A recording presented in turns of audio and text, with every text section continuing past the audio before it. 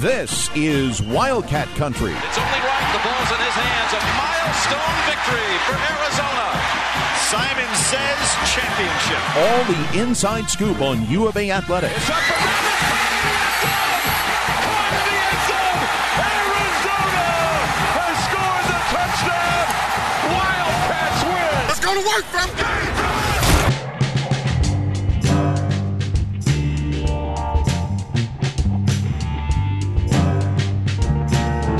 Welcome to another edition of Wildcat Country. Eric Cohn and Shane Dale, and all I have to say is this: 44-6. And yes, I was wrong. And you know what? I'm glad to be wrong. I thought Arizona would be on the wrong end of a score that was not pretty. And boy, did our Wildcats lay the smackdown, Shane, on a ranked Washington State team.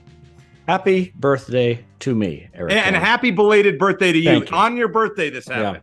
Yeah, and I was happy to be wrong about that. I thought they were going to get smoked by both USC and Washington State. I even predicted that on Twitter/X/Elon's platform, and they almost went 2-0 against those teams. So amazing. I had a birthday dinner that I scheduled at 6, which I thought, well, probably by the second half they're going to be losing anyway, so it's all good. But kept an eye on the score, enjoyed the dinner, and then came home and watched the second half. Recorded the game, watched the second half while eating some celebratory birthday cake. So it was a good birthday and amazing win. And I guess it was Arizona's most lopsided win over a ranked team on the road ever. Amazing, absolutely amazing. There's nothing that could have predicted Arizona holding a team to 6 points. No, that was there's nothing.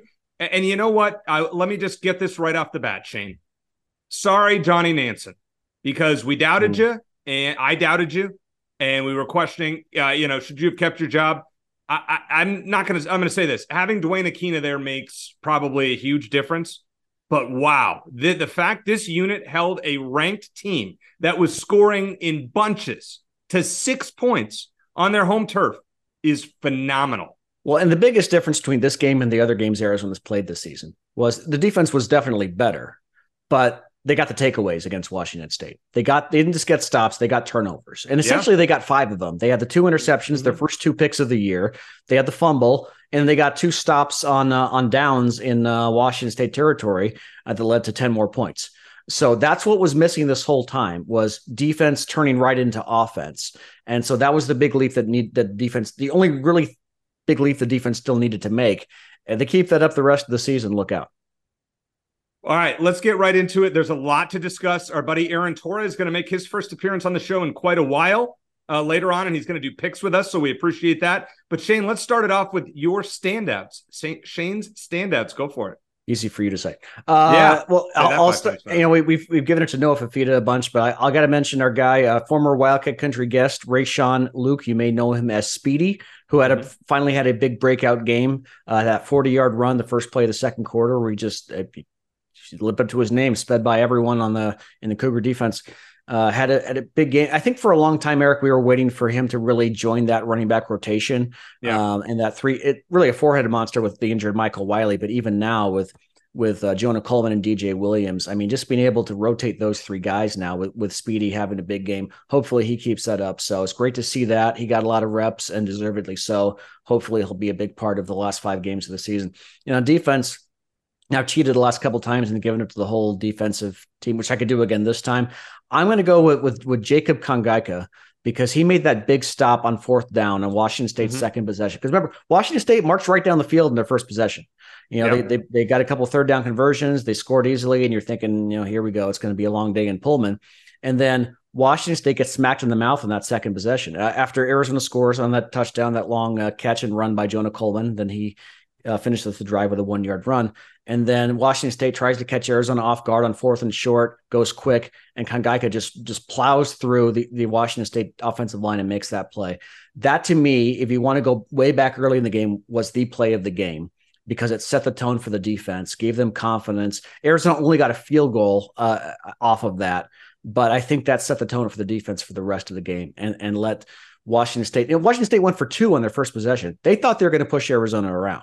Didn't get the 2-point conversion, and then Arizona gets that stop, and it's just a completely different game. So he set the tone early, and I think it's what propelled Arizona to hold Washington State scoreless for the rest of the game. It is time for a lengthy buy or sell, which is presented by our friends at Ice Shaker. If you are watching the video stream, Shane is drinking out of his Ice Shaker, and you can get one too by going to iceshaker.com and using promo code Wildcat Country, capital W, capital C, to get $5 off, or find it at fanatics.com. All right, Shane, we got a lot to go over, but number one, this was the most impressive and surprising Arizona victory since Oregon in 2014. Buy or sell? Certainly surprising, not necessarily that they won, but how they did it. And certainly the most impressive in as long as I can remember. I mean, the most well-rounded victory from quarterback play to the running backs. Just, you could rotate those guys in and all day long, in and out. The defensive line, rotating guys in and out, keeping those fresh bodies against the offensive line. The receivers did their job. Tanner McLaughlin had a good game. The secondary for their first 2 interceptions of the season. That first one was just a duck by whoever threw that for Washington State. But it was the kicking game, everything clicked for the first time all season. And we were waiting for it, not just this season, but longer than that. But it was really, like I said, the first game where it was defense turning into offense, turning into points. Noah Fafita played I would say a flawless game, but a mistake-free game, a major mistake-free game, which is all you can really ask. So it was a beatdown that I thought Arizona was catching Washington State at a bad time, because I thought they were going to be PO'd after losing at UCLA, and they looked even worse. I mean, Washington State didn't look good, but I think a lot of times I'm kind of cynical and I come away thinking, well, the other teams didn't play very well. I think this was more about Arizona just dominating and enforcing their will. And we were just waiting for this game to happen. And this is the game that Arizona finally turned a corner. Period. Yes. The UCLA, simple as that. Yep. The UCLA game last year, that you could see it coming. They put everyone on notice that we're about to get there. USC was almost that, Shane. USC was last week was almost very close. But Arizona has officially turned a corner now. Whether they keep it going is up to them. But they've turned a corner now. Yeah, I'm going to agree with you. I mean, I'll just keep it short. This was as impressive a victory top to bottom that I can remember in my time being an Arizona fan. Maybe somebody, if you have a game that stands out that's comparable to this, then against a legitimate team, not NAU or Idaho or UTEP or something like that, against a ranked team. The only one that would come to mind, I would say, I think it's 2005. It was homecoming. Willie Tui-Thomas freshman year, they played UCLA and put it on him. I would say that game, in terms of domination of a really good team, would be comparable. But in recent memory, for those of you listening, this was as good as we've seen Arizona in a long time. So impressive. And I mean, the whole team, everybody. I don't know if anybody played a bad game. It was, and I haven't seen how everybody's graded out, but it was just a phenomenal performance. All right, number 2, Shane. In terms of power rankings, I think it's fair to say now that Arizona is in the top half of Pac-12 teams. Buy or sell? Well, let's break it down. So Oregon and Washington, I think, would still have to be ahead. Yeah. USC, in spite of the last couple of weeks, I would still put ahead of Arizona. If you disagree, that's fine. No, Utah for the time being as well. Yeah. And Oregon State. Yep. And then you go, who would be below Arizona? Obviously, our neighbors to the north. Stanford and Cal. Even though Stanford had that big win at Colorado, I'd still put them below Arizona. Colorado, I'd put Arizona below Arizona for that reason. That leaves who have I left out? That leaves UCLA. So you could decide whether UCLA should be above or below. For now, I'd probably put UCLA ahead, which would put Arizona just outside of the top half at number 7. The good news is this is all going to take care of itself. They play Oregon State at home next after their bye week, and then they play UCLA at home. So you can debate it all you want. It's going to take care of itself. But certainly, I think the first 3 or 4 weeks of the season, I think most people would say they were maybe the best unranked Pac-12 team, because there were 8 ranked teams earlier in the season. So you put them at number 9. Right now, I think they're right in the middle, which, considering how good the Pac-12 is, of course, in its final season, I think that's a compliment. Do you think that Arizona right now is one of the 25 best teams in America? Right now. Yeah, based on the way they played the last 2 weeks specifically, yes. Yeah. I don't against Washington, too. And against Washington. And Blair Willis gave out that stat. Yeah. Caleb Williams, Michael Penix, Cam Ward, 1 combined touchdown. And Jed Fish noted that stat today during his press conference. So shout out to Blair for that. He's still doing work as an SID. Still doing work. How about that? But yeah, I don't think they deserve to be ranked top 25 because they've lost 3 games, and that's that. But a separate question. Are they one of the top 25 best teams in the country based on how they're playing right now? Yes, 100%. Yeah, I would probably agree with that. Yeah, maybe we're going a little over the top, but we just saw 44-6. And Yeah. I mean, you all saw it too, or you've seen the highlights. That was as dominant as any team over a ranked team will probably see all year. Yeah, in my absolutely, opinion. absolutely. And on the road, no less. And I think that the challenge now for Jedd Fisch, it's a good challenge to have, but it's not to let complacency sit in and not to let this team think that it's arrived, which I think is so tempting for 19 and 20-year-old kids, as mature as they might be, to think that they're finally arrived and they're going to coast and they're going to go home and have a big home field advantage and roll over Oregon State. I'm not saying they're thinking that way, but I think it's easy for that to kind of creep in the back of your mind. And so now the challenge is for him and this staff to keep them focused, keep them hungry, keep them humble. By the way, I love Noah Fifita's interview after the game. He's a very humble guy. He spreads the credit around. I think his head's on the right way. But that's going to be the challenge, it's like, okay, we finally played the way we were capable of. Now we got to keep it going, and we got to work even harder the rest of the season, which was Jedd Fisch's message in his press conference on Monday. It was. Now, the next question, you can't go back to Jayden de Laura against Oregon State if he's healthy, can you? He can't. Jed can do what he wants to do. At this point, you can't. I don't think so. I watched his answer carefully in the press conference on Monday, and he wasn't very committed to it one way or the other, which doesn't have to be. It's a bye week. But he did note, which was kind of interesting to me, that he did make a point to note that Jayden de Laura, he said because he took the last snap in that game, he took the knee. I think it was letting Jayden get the last snap at his former school, which I guess Jayden really appreciated. And that was awesome. And Noah Fifita was on the field for it. It was a great moment. But Jedd Fisch went out of his way in his press conference to note that Jayden's leg still isn't in very good shape. So you could see him kind of hobbling on the field. Mm-hmm. All that. So if you want to interpret that, you could say, well, maybe he's just continuing to make the point that he's not going to be healthy going into the Oregon State game. So we can kind of keep using that to start Noah Fifita. It's interesting though, because if you think about him being possibly a game time decision, reportedly Jayden de Laura game time decision against Washington State, it sounds like that was never really the case. So no, I don't think he's going to go back to Jayden de Laura. I think it's going to be I think he's in a tough spot. He loves Jayden de Laura. They have a great relationship, and Jayden's been a very positive, a cheerleader for Noah Fifita, which is great. Right. But no, at this point, the only thing missing between the Noah Fifita's first two starts and this one was a win. Now you got that. Now you got the blowout. Now you got a dominant one. Yeah. You have to keep rolling with that guy. And I think even Jedd Fisch knows that. If Noah is healthy, I think Jayden de Laura probably played his last snap at Arizona on Saturday. I'll say that. I mean, I don't see how you can go back to him. This team is brimming with confidence. He plays just smart football. Yeah. I wish Jayden nothing but the best, but I'll tell you, this is Noah's team right now, and he has the support of everybody and the fan base. I mean, it's pretty much unanimous. Like, I understand it stinks to lose your job because of injury, but sometimes it just happens that way. And this is a case of this program is better off for the long term with Noah Fifita. He's got to be the guy. And the reality, Eric, is that a lot of us are clamoring to see Noah Fifita even before Jayden de Laura got hurt, just because we wanted to see what he's got. And he's been great. He's gotten better every game we've seen him. He did okay against Washington, better against USC, and then was just again, you can't really point to like a big throw he made. That kind of sidearm throw he threw to T-Mac was great, but he was just a great manager of the game. And that's all he needs to be in this offense. Yep. It was phenomenal. All right.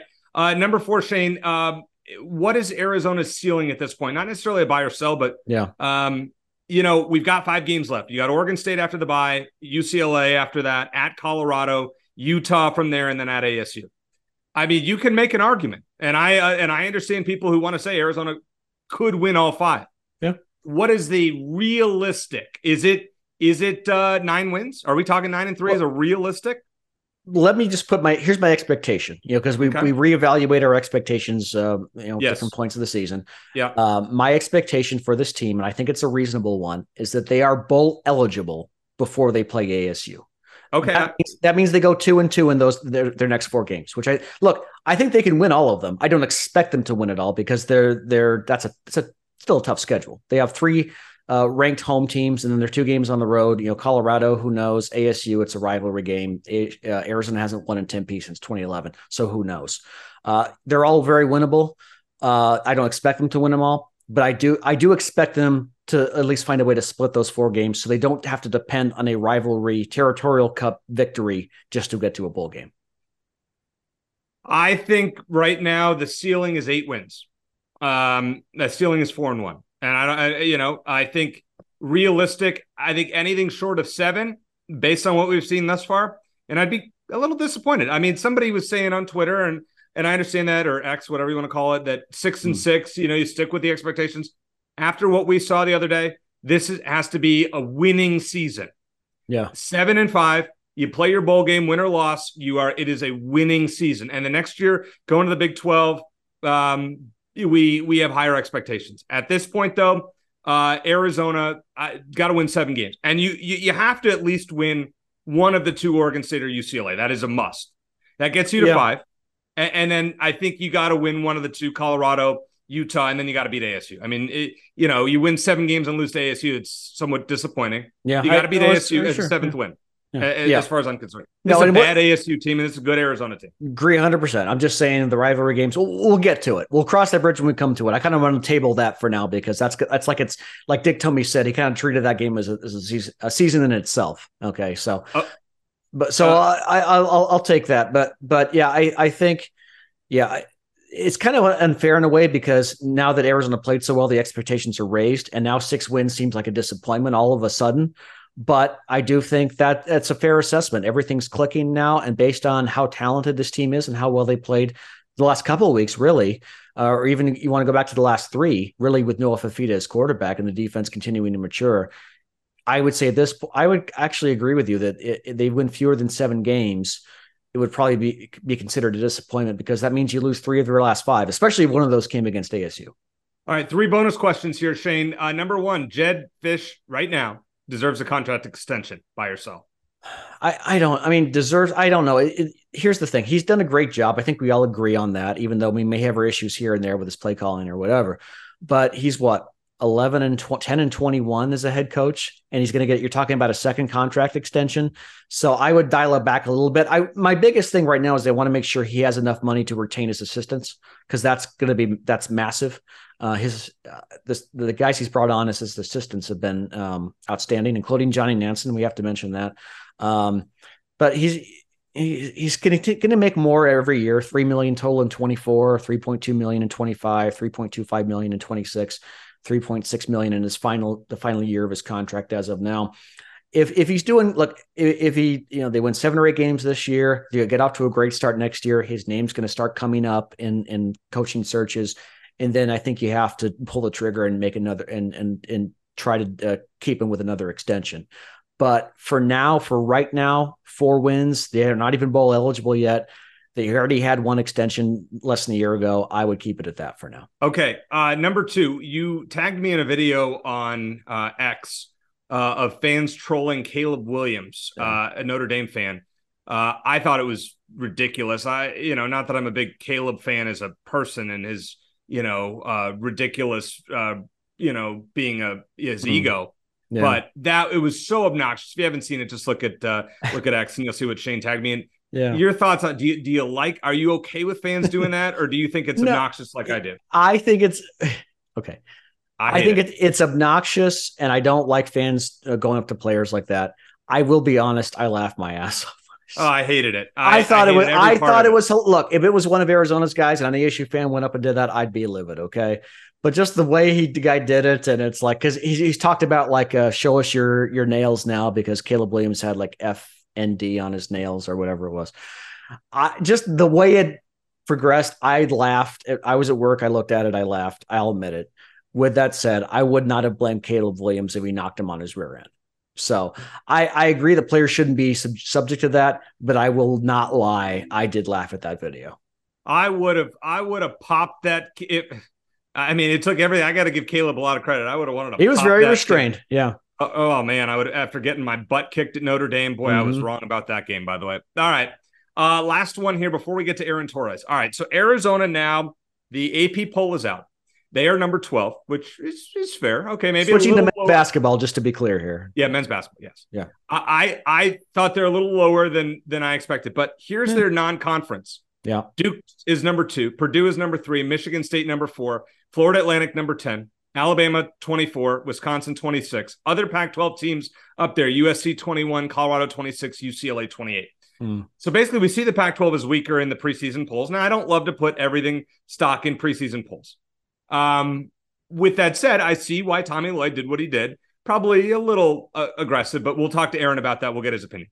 The season technically kicks off on Friday as they Wildcats kick off their exhibition season with Lewis Clark State College. I believe that's in Idaho, Friday night. What do you want to see? Any thoughts on what to expect from that game? Is there a point spread on that game? No, because it's an exhibition game. Okay. You can't bet on. Okay, that's too bad. You know what? The biggest thing I want to see early in the season from Arizona is depth. The potential for depth anyway. You're not going to learn that much in this game. You're probably going to have a lot of guys play 15 to 20 minutes. But I want to see if this team can really go 8 or 9 deep. You know, we have the returning guys, Larson, Ballo, Boswell. We know they're going to be integral parts to the team. And then you have Caleb Love, Jaden Bradley, and Keshad Johnson all coming in as transfers. They're going to be big as well. So that's 6. After that, you got KJ Lewis, who's got a lot of hype as an incoming freshman. You have the European guys, Krivas and Morauskas. And then you got can Henry Vasar make a leap forward after kind of a disappointing first season? Can Philip Borovichin get on the court? The 3-point champ in the red-blue scrimmage or whatever it's called now. So out of those guys, are there 2, hopefully 3 who can really get legitimate minutes this season and contribute? That's what I want to see, because you have really that core 6, the 3 guys from last year, the 3 transfers. Can they get out? Are there 2 or 3 other guys in there who can eat up minutes? That's what I want to see. There's got to be in that pool of 5 guys I mentioned, hopefully at least 2 who can be that. And we're not going to see it all in that first game, but hopefully we'll start to see glimpses of it. Yeah, and I think you made a great point, Shane. What I'm most excited to see from this exhibition game doesn't count on the record and whatnot. It's just like a preseason game in the NFL, for example. No. What did all the European guys, what do they look like? Yeah. Let's see their game. Mm-hmm. We saw a little bit when they traveled across the Middle East and whatnot. But what does it look like now against, a team that's probably a step up from a high school team? Let's see and Henry Vasar, we haven't seen him at all in a while. Yeah. Is he going to be a part of the rotation or not? Does Krivas take his role? So at this point, I'm very curious on that, and we'll recap that next week since we don't have football. Yeah. So we'll preview, obviously, Oregon State next week and recap the scrimmage and just kind of some thoughts on that. But coming up next, let's talk to Aaron Torres, get his thoughts on 44-6, his thoughts on where the Wildcats stand, his thoughts on Arizona's non-conference schedule in men's basketball, and a lot more here in Wildcat Country.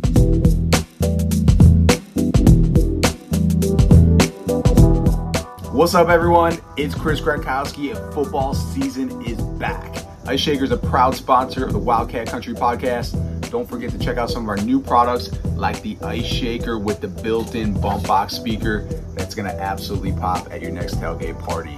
Let's crush it this season. Bear down! Shane, one of my favorite guests that we have on semi-often. I think this is the 8th time that we have had him on. Ooh, but the seriously? First time wow. since it's been a while. Yep. It's been a while since last December. That NCAA investigation went on a long time. The IARP investigation went on for a very long time. The AARP. Yes. Yeah, the AARP is right. Yeah. You can hear him on Fox Sports Radio, but you can find, are you one of the 33,400 followers on Twitter? Oh. If not, then you probably should be, or you should follow Torres on Arizona because they're breaking news and I'm retweeting them, just like Arizona's top 12 ranking in the AP poll that I saw earlier this morning. Aaron, glad to have you back on the show. We're going to start with football because you cover everything. Just your thoughts on this team coming off a 44-6 romping over a ranked team. Are you as surprised as we are? Listen, am I surprised? Like, I thought they'd be improved. You have a success. It's been building. And I think I was a believer, and maybe it's more of an indictment on Mississippi State, but like, I thought they were the better team than Mississippi State that night, and they lose in overtime, and it's on the road, and the cowbells, and the this and the that. And I was like, this team's got it together. And so I think the thing that has been, in my opinion, a little bit surprised, like the offense, like last year, the offense was so explosive, so good, so high scoring, so this, so that. And it hasn't really been that way. I mean, Eric, you cover the gambling stuff. Is like, wasn't Arizona one of the few teams like every game was an under, at least through that Washington State game or something like that? So it's been a little bit more balanced. And then I think, the tough part for me who tries to cover this stuff nationally is I thought the Pac-12 would be good this year. It has obviously exceeded expectations, but knowing that you have Washington, USC on the front end, knowing some of the teams that you have on the back end, I thought that they would hit the over-under win total. I thought they'd get to 6. I thought they'd get to a bowl game. But to go on the road, do what they did on Saturday, and then bluntly, as I said, I thought they were the better team against Mississippi State. Were they the better team against USC? I don't know. But there was plenty of opportunities to win that game. So, to be where they are right now through this part of the season, I have been impressed, and obviously with the injury stuff and everything. So to answer your question, do I think that I thought that they would be here if I looked at the schedule? I don't know, but I thought they would be improved, and it's clear based on Saturday that they are definitely trending in the right direction. Well, Aaron, since it's been a while since we had you on, congrats to your Huskies. A very belated congratulations on another national title, and the Hurley brother that we don't mind see win. I gotta ask you guys off air what everybody thinks about Bobby, because he's like the most successful coach in Arizona State history. But he's whatever. I'll be careful in case a lot of mixed feelings about that guy for sure. Definitely not so much about Herm Edwards. Let me ask you. Arizona's got a quarterback controversy, or at least if you ask the fans, there's no controversy. They should go with Noah Fifita going forward, but Jed Fish has been kind of straddling the fence, so kind of ambiguous in his Monday press conference as to whether Jaden Delora is going to get his job back when he's fully healthy, or if he'll stick with Noah Fifita. Should Jaden Delora be Wally pipped or Drew Bledsoe, or should Jaden get his job back, in your opinion? So you're saying Noah Fifita is Tom Brady 2.0? Is that he's that lesson? Good? Absolutely, 100%. Yes, multiple national championships for Arizona. 6 Super Bowls in the future. Okay, yep. That's good to know. Yeah, listen, I mean, I know like the old sports edict of you don't lose your job when you're injured, but I know you guys cover this on a week in, week out basis. I can only parachute in as an outsider and say the offense has looked so much better. It hasn't looked significantly better, but there's so much confidence with that guy. And then the fact is they're playing really well. Like, I know it's hard to say like they're winning because they didn't beat USC, but I don't know, like to me, it feels like a no-brainer. You ride the hot hand. He has earned that opportunity. I would add, and again, I'm not in it like you guys are every day. It seems like Jaden Delora is his biggest supporter, runs off the field, gives him a hug. I see him tweeting about how I'm so proud of Noah, blah, blah, blah, this and that. And so I can only say, as somebody who just watches this stuff, and I'm not at press conferences, I'm not there behind the scenes, but yes, I think Noah Fifita has earned the opportunity to keep starting. And I understand the notion of the old sports saying of you don't lose your job if you're injured, but I think he's earned the opportunity. I think he's proven that he can win games at the highest level. And you look at the back half of the schedule, I think there's wins to be had. So I would ride him as long as he keeps producing at the level that he has been. Yeah, let's look ahead to the rest of Arizona's schedule. They have a bye week, and then 3 of their last 5 are at home. They got Oregon State and UCLA coming up. Won't be easy. At Colorado, won't be easy. It's in Boulder. Back at home against Utah, not easy. And then at ASU, rivalry game, who knows? How many wins do you see in the future for Arizona? It's a great question. So they're 3-3 right now. They have 5. 4-3. Okay. Don't shortchange them. They're 4-3. No, you're right. Because that's important, right? Is you want to get, not trying to undersell the program, but you want to get those 6 wins and get to a bowl game. I think they're absolutely bowl eligible. Listen, I'll say this is that Oregon State's really good. I was a little lower on them because I don't trust DJU, but he has been very good for the most part this season.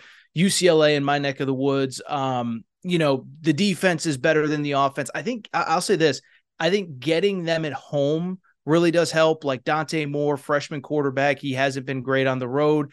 And then Utah, I know it's kind of a day-by-day, week-by-week basis, and I'm not dismissing ASU or Colorado, but, the ranked teams on the schedule. Like Utah, I get that it's a week-by-week situation with Cam Rising.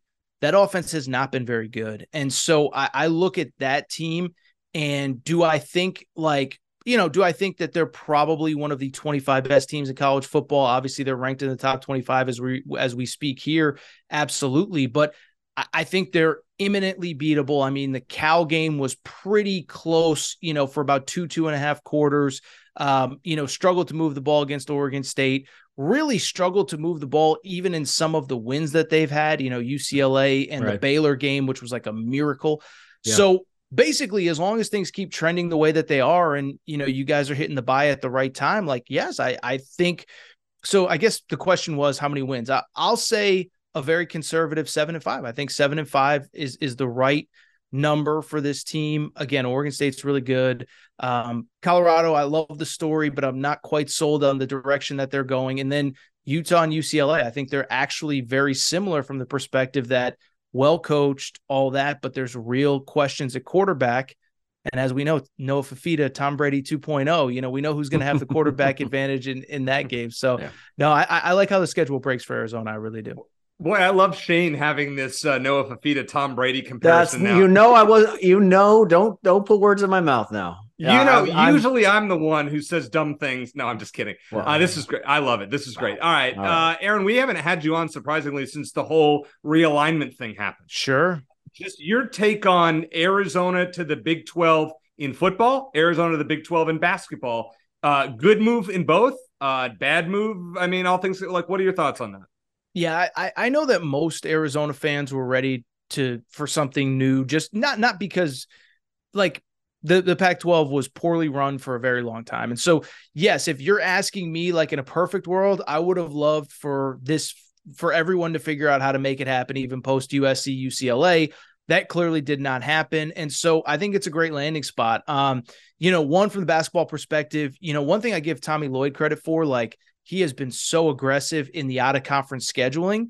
But I think, and I don't know this for sure, I haven't talked to anybody in the program, but I think it's probably because he knows there's not a lot of great wins to be had in the Pac-12. So I think the schedule is going to increase exponentially. The talent that's going to come through Tucson, you're not going to have to schedule as aggressively in the non-con, and maybe he still will, but I think you're not going to have to do that now because the conference is going to be much better. And then for football, Eric, I know you saw this, and I said this a few weeks ago. I actually think when you look at all these teams that are leaving for different conferences, I think Arizona is set up nicely to have success in the Big 12. Is that great basketball conference? I think there's a lot of programs in football that have upside, that have potential, that in the right year things can happen. Teams that are there, I'm talking about. But who is that established program that you absolutely fear going in? Like Kansas State has had its moments. TCU has had its moments. Baylor has had its moments. But there's not that one team or two teams or three teams that you're like, oh my goodness, how do we get over that hump? So I think Arizona's positioned nicely. Obviously, Utah's positioned nicely. And I think when you start to look at where all these Pac-12 schools are dispersing to, I think Arizona's set up really nicely, frankly, in both sports, but even just from the football perspective. I mean, just as a side example, like look at how USC looked against Notre Dame this past weekend. I'm not saying they're going 5-7 every year, but you got to go against Michigan and Ohio State on top of the UCLAs and Washingtons and whomever. There are a lot of programs in the Pac-12 that I don't think are positioned very well. I think Arizona in both sports is positioned very well. And I think certainly in basketball, even maybe more than football, it's going to benefit them in the bigger picture. All right, so let's transition to basketball. And Shane's going to shake his head when I ask you this question. But now, since the AP poll has come out, Arizona faces in the non-conference, number 2 Duke, number 3 Purdue, number 4 Michigan State, number 10 Florida Atlantic, number 24 Alabama, and number 26 Wisconsin. Is this a smart move by Tommy Lloyd, or is this a case of over-aggressive schedule? And I'll just add real quick, Aaron, Eric's very afraid of this schedule. He doesn't want any part of it. So I guess these are the weird things that I think about over the course of a day. Like I was thinking about the schedule today, based on knowing now that the poll's out. And I guess my question is kind of what I just referenced a minute ago. Did Tommy Lloyd schedule so aggressively because he doesn't believe there's great wins to be had in the Pac-12 this coming year? Or does he just love challenging his team in the out of conference? And the reason I bring it up is because I'm just curious what the schedule looks like 2, 3, 4 years down the road. But to me, I think this is a direct reflection of the former, which is I think he realizes there's not a lot of great wins to be had in the Pac-12 this year. Like, as great as Pac-12 football is in its final year, I don't expect the same in basketball. I mean, maybe Washington State has some guys that I don't know about, and Oregon State's like, I don't think the league's very good. And so I think there's going to be a lot of frustration. But listen, like, I hate to say it, guys, but I will say, the NCAA tournament now is like, the seeding is so much based on numbers and metrics and analytics, as opposed to how do you look.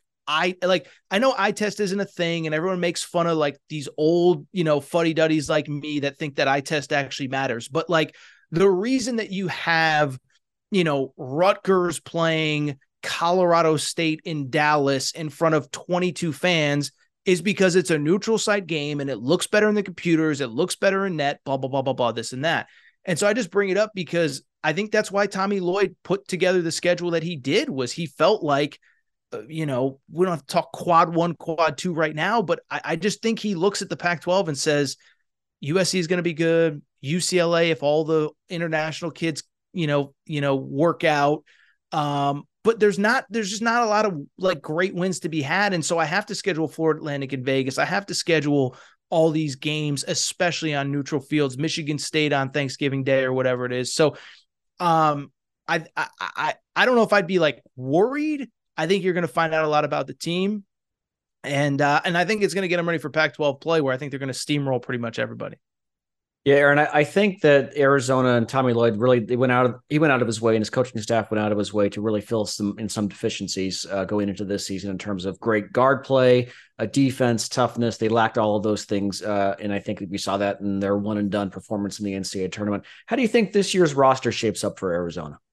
So I like them. A couple of things. One, I think the way the Caleb Love thing happened, I think it works out very advantageously for Arizona. Certainly didn't work out at North Carolina. Then he commits to Michigan, where he's the guy, and it's like everything's falling apart, and he gets to just, it seems like it was one of those, like, I'm the captain now kind of deals. And then it doesn't work out, and he comes to Arizona, where we know Kylan Boswell's role. We know, some of the other guys in that program. And I think he's kind of got to take that, that humility pill, if you will, to just be like, you know what? At the end of the day, I have to make this work. This is like my last shot. If this does not work, I'm not an NBA player. I'm not having the career that I want. So I'm curious. I'm excited, but I'm a little bit more optimistic than maybe a lot of people that it works. And then the other guy that I love, and I've not made a secret about this, I think Keyshawn Johnson's a really, really good basketball player. And, the San Diego State thing was really cool. But it was funny being at the Final Four. Like, it was a great group of guys, but you could tell that he wanted more. They were all like a sum is greater than the parts team. They have 11, 12 guys playing every game and averaging between like 18 and 28 minutes or whatever. And you could tell he wanted a bigger role. And I think he's a very, very talented player. And I think being in a position where he is going to get a lot of minutes and a lot of opportunity, I think he's going to thrive.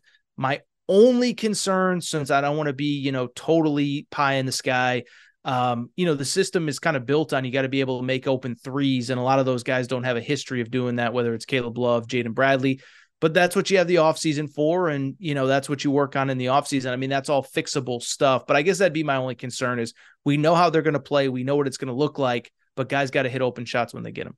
Yeah, and that's my concern as well. Caleb Love and Jaden Bradley, their field goal percentage in general hasn't been great, but hopefully they'll both improve collectively next season. Last question for you, Aaron, bringing it back to football for one last question. Since Deion Sanders in Colorado is the talk of college football this season, your overall thoughts on the program? They've struggled lately. Eric and I both believe Deion's not going to be at Colorado very long, either because he's not going to do well or because he's going to do very well and move on to use it as a stepping stone. What do you think? Well, I think if he leaves, I'm still not totally sold that once his sons are gone, that he's going to have the same investment. But I don't think it's like I need to get to the SEC because, like, I think the thing about Colorado, they believed in him as like a Power 5 coach, and we're going to give you the opportunity to do it your way. It's not just we're going to hire you; we're going to let you do it your way. So I think he does owe a little bit of, I think he has a little debt of gratitude to Colorado. But again, if his sons are gone, whether it's this coming year or the following year, is he going to be as invested in 2026 and 2025 and whatever? It's tough because if they win that Stanford game, they're 5-2 and their over under win total was 3.5 and they had exceeded all logical expectations. And what I say pretty consistently about them is, people say they're overrated. I don't think they're overrated. I think they're overcovered, but it's because people want to talk about it. It's an interesting story. Yeah. But that Stanford loss hurts. And the one thing I will say, I think Deion, I don't know how to say this. I don't think he's like feeling the heat, but I think he's lost I think there's a lot of guys in that locker room that think because they play for Colorado, because of Deion's past, because of Deion's social media, because of Deion's presence, that they've made it.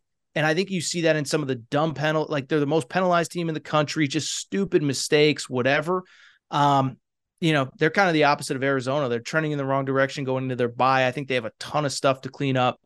But I think it's a great story, but I do think that Stanford loss, like if you win that game and you're 5-2, nobody can say much to you, but now you're 4-3. Their back half of the schedule was really tough. I think it's going to be a fight to get to a bowl game. If I could tell you how much that lost me in a parlay I had a minus 6.5. And I was it just set the tone for my weekend. Oh, no. I mean, outside of Arizona, and I was all over Washington State, by the way. And you're going to stick around for picks. Sure. I missed my first Arizona game against the spread all year. Now 6-1, no Arizona games this week, but you'll help us out. Before we end this segment, I want to ask you, tell everybody where people can find you on X or on Instagram. Just you're everywhere. Just tell us where everybody can find you. Thank you. Yeah, no, my main social media handle, Twitter, is Aaron_Torres. That's where I post all the clips to my show, my main show. I do host Fox Sports Radio every Saturday, kind of the national college football post-game show. No longer with Arnie Spanier, although he was filling in this past week, an old friend of Eric Cohen's. Yep. And he was flying high after that Washington State game. I will tell you that much. Former Wildcat himself. And then, we have, if you sort of maybe like me, but I talk about too much other random stuff, we do have a Arizona specific Twitter page called Torres on Arizona, which is basically all Arizona all the time. And I have a great, person, an Arizona student helping me run that. So that's kind of, news, notes, all that. But then also if I talk Arizona on one of my shows or on a podcast or whatever, all that stuff gets posted there. So that's a good place to kind of keep up there as well. Coming up next, we'll see if Aaron can top the way with our guest pickers this year. Some of them haven't done so well. Blair Willis did pretty well last week. Let's see how Aaron will do here on Wildcat Country.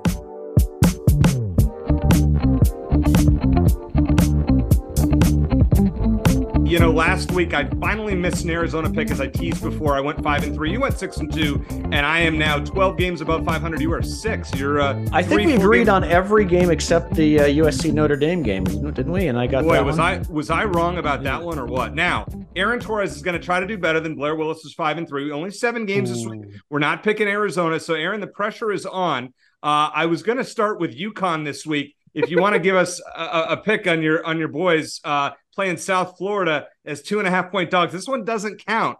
But where are you rolling with this one? Listen, it's like the old line from Major League. So Lou Brown says, "Boys, we won yesterday. If we win today and we win tomorrow, that's called a winning streak." It has been done before. Has happened before, yeah. Yeah. So they're on a 1-game winning. I'm kind of bummed. I know. Listen, Mora, Pac-12 ties. He was great last year. They made a bowl game. It's been a disappointing start, but I will go a win over South Florida to go on now a 2-game winning streak after taking care of business a few weeks ago. I'm going to actually pick them as well. Shane, I'm not going to ask you to make a pick on this game. It's bad. Florida Atlantic beat South Florida last week, 56-14. I don't know how you bounce back after that. So I'll just stay away from that one. That was not one of our 7 games. But let's start with the big one of the weekend. Penn State at Ohio State, and the Buckeyes are favored by 4.5. Aaron, I'll let you start with this one. Going at Ohio State minus 4.5 or Penn State potentially with an upset. All right, so I'll try to be quick here. In the preseason, I picked both Michigan and Penn State to make the college football playoff. So it seems kind of counterintuitive to take Ohio State here. I know they're at home. They are banged up, though. Like, Ibuka's been banged up. Travion Henderson's been banged up. Penn State is essentially on like 3 weeks of a bye. They had a bye. They played UMass last week, and now they play Ohio State. So really 3 weeks to prepare. Ohio State had they were at Purdue last week. So I'm actually, since it's against the spread, I will take Penn State against the spread, but I think that they will win. And again, I'm beholden to my preseason picks. I want to look smart. So I'll definitely take Penn State to win it. I'll take them to cover in this case. Take them to cover. Okay. Shane, how about you? Where are you going with this one? Yeah, I'm surprised you didn't have us pick Penn State and Don Brown's UMass team, the 42.5 points. They covered. Penn State covered easily. I'm going to go with Ohio State. I think there's a lot we still don't know about Ohio State or Michigan. Ohio State did have the win over Notre Dame. Otherwise, it's kind of hard to know where they're at. Same with Michigan. But innocent until proven guilty. Ohio State's great every year. Penn State always seems to finish in the 10 to 20 range. So I'm going to go with Ohio State to cover. All right. I really don't have, it's Monday when we're recording this. I really don't have a feel as to who's going to win, but Penn State is 12-0-1 in their last 13 games against the spread. That's all I need to see. I think this is a 3-point game. Either way, give me Penn State to cover. I could go either way. I kind of think they're going to pull the upset, but then on the other hand, if Ohio State wins, I think they win by field goal. Regardless, give me Penn State with the points. I'm going to agree with Aaron here. All right. Oregon is a 20-point favorite against Washington State at home, Shane. Can the Cougars keep this one close after not doing so against Arizona last week? Interesting one. I hope we see Washington and Oregon again. Those are the two best teams in the Pac-12. With that said, I think Washington State bounces back enough. I think Cam Ward and the Cougars were just completely embarrassed. I think they're going to put together a good performance and see this as a great opportunity. I don't think they win, but I think they cover. Aaron? Yeah, I'll say Washington State. Some would call it an embarrassing loss. I just say Arizona is that good, but not a great loss at home. Oregon licking their wounds. I will say Washington State covers. Oregon wins outright. Yeah, I agree with that completely. I am going to take Washington State as well. I just can't see them getting blown out by 3 touchdowns at this point. Cam Ward has to bounce back after that debacle on Saturday. All right, Tennessee is at Alabama, third Saturday in October. This is what we love it. It's a college football rivalry of sorts. Alabama's giving 9.5, and they owe some payback from last year. I'm going to go with Tennessee here. I think Alabama wins by around a touchdown. So I'm going to roll with Tennessee here. Aaron, how about you? Yeah, if it's only Monday. If I had to bet it, I would probably just take the under because they're actually both really good defensive teams. Tennessee showed that. But because if I would take the under, means close, low scoring. So I'll take Tennessee to cover, Alabama to win outright. Shane? Yeah, this isn't Nick Saban's typical Alabama team. We've already seen that. But I do think they're at home. Like you said, they owe Tennessee some payback. I think they're going to find a way to win by 10 points or more. All right. Duke at Florida State, and the Seminoles, who are undefeated, are giving 2 touchdowns to the one-loss Duke Blue Devils. Shane, what do you think? I have become a Duke believer. I mean, they should have beaten Notre Dame. They are legitimately good. I think Florida State wins. I think Florida State is a bona fide national championship contender. But I think Duke finds a way to cover. Aaron? I'll actually take the Florida State cover, not because I don't love Duke. I think Florida State is really, really, really good. And I think this is the game that Riley Leonard not being in. Again, it's Monday. I guess in theory he could be back, but if he's not, I think it's going to be tough to move the ball on that defense. So give me Florida State to win and to cover. I agree with you. Florida State is just a machine at home. They've scored, 30 points, I think like 10 or 12 games in a row, something crazy like that. I don't know if Riley Leonard, if he plays, will be healthy. I will take Florida State to cover, win this game by at least 3 touchdowns. All right, Utah at USC. This one's a tricky one, guys. USC is -5 at home. Shane, I'm going to start with you. I don't even know. Go ahead. Give me something. Well, Utah's great at covering at home, not so much on the road. It's as simple as that. USC got embarrassed. I mean, and their embarrassment was coming 3 weeks in a row. They didn't play well against ASU and then Colorado and then Arizona, and they finally got humbled against Notre Dame. I think this is a get-right game for USC. I think Caleb Williams has maybe his best game of the season, and I think they probably cover pretty easily. Okay. Aaron, how about you? I'm with Shane. I think Utah had their number last year, but the quarterback stuff, I just don't think this offense is good enough. And to Shane's point, coming off an embarrassing loss back at home, haven't played well in a couple weeks. I think that humbled them. I think they win and cover. Yeah, and also as you mentioned, USC lost to them twice last year, Right. including a blowout Pac-12 championship game. There's a level of revenge. No Cam Rising, no Keithy at tight end still all season. I will roll with USC covering the 5, and that line will go up. I think I've seen it as high as 7 already, so don't be surprised if that goes up a little bit. All right, 2 more to go. UCLA minus 16.5 at Stanford. You know what? After what I saw from Stanford last week, guys, I'm buying the bandwagon. And as Aaron mentioned earlier in the show, UCLA on the road, not as impressive. So I think they win. I just don't think they win by 17 points. So I'll take Stanford. How about you, Shane? I agree with you. I mean, UCLA might not score 17 points on it, just because they're kind of the Iowa of the Pac-12. They're going to win. I think that Stanford win was kind of a fluke, and Colorado taking its foot off the gas, as Aaron alluded to. But I think I don't see UCLA covering by 2.5 scores. Aaron, how about you? Yeah, especially on the road. I don't think any team in the Pac-12, maybe that school in Tempe, but other than that, I don't think they should be a 14.5 point favorite or whatever you said it was against anybody on the road in this conference.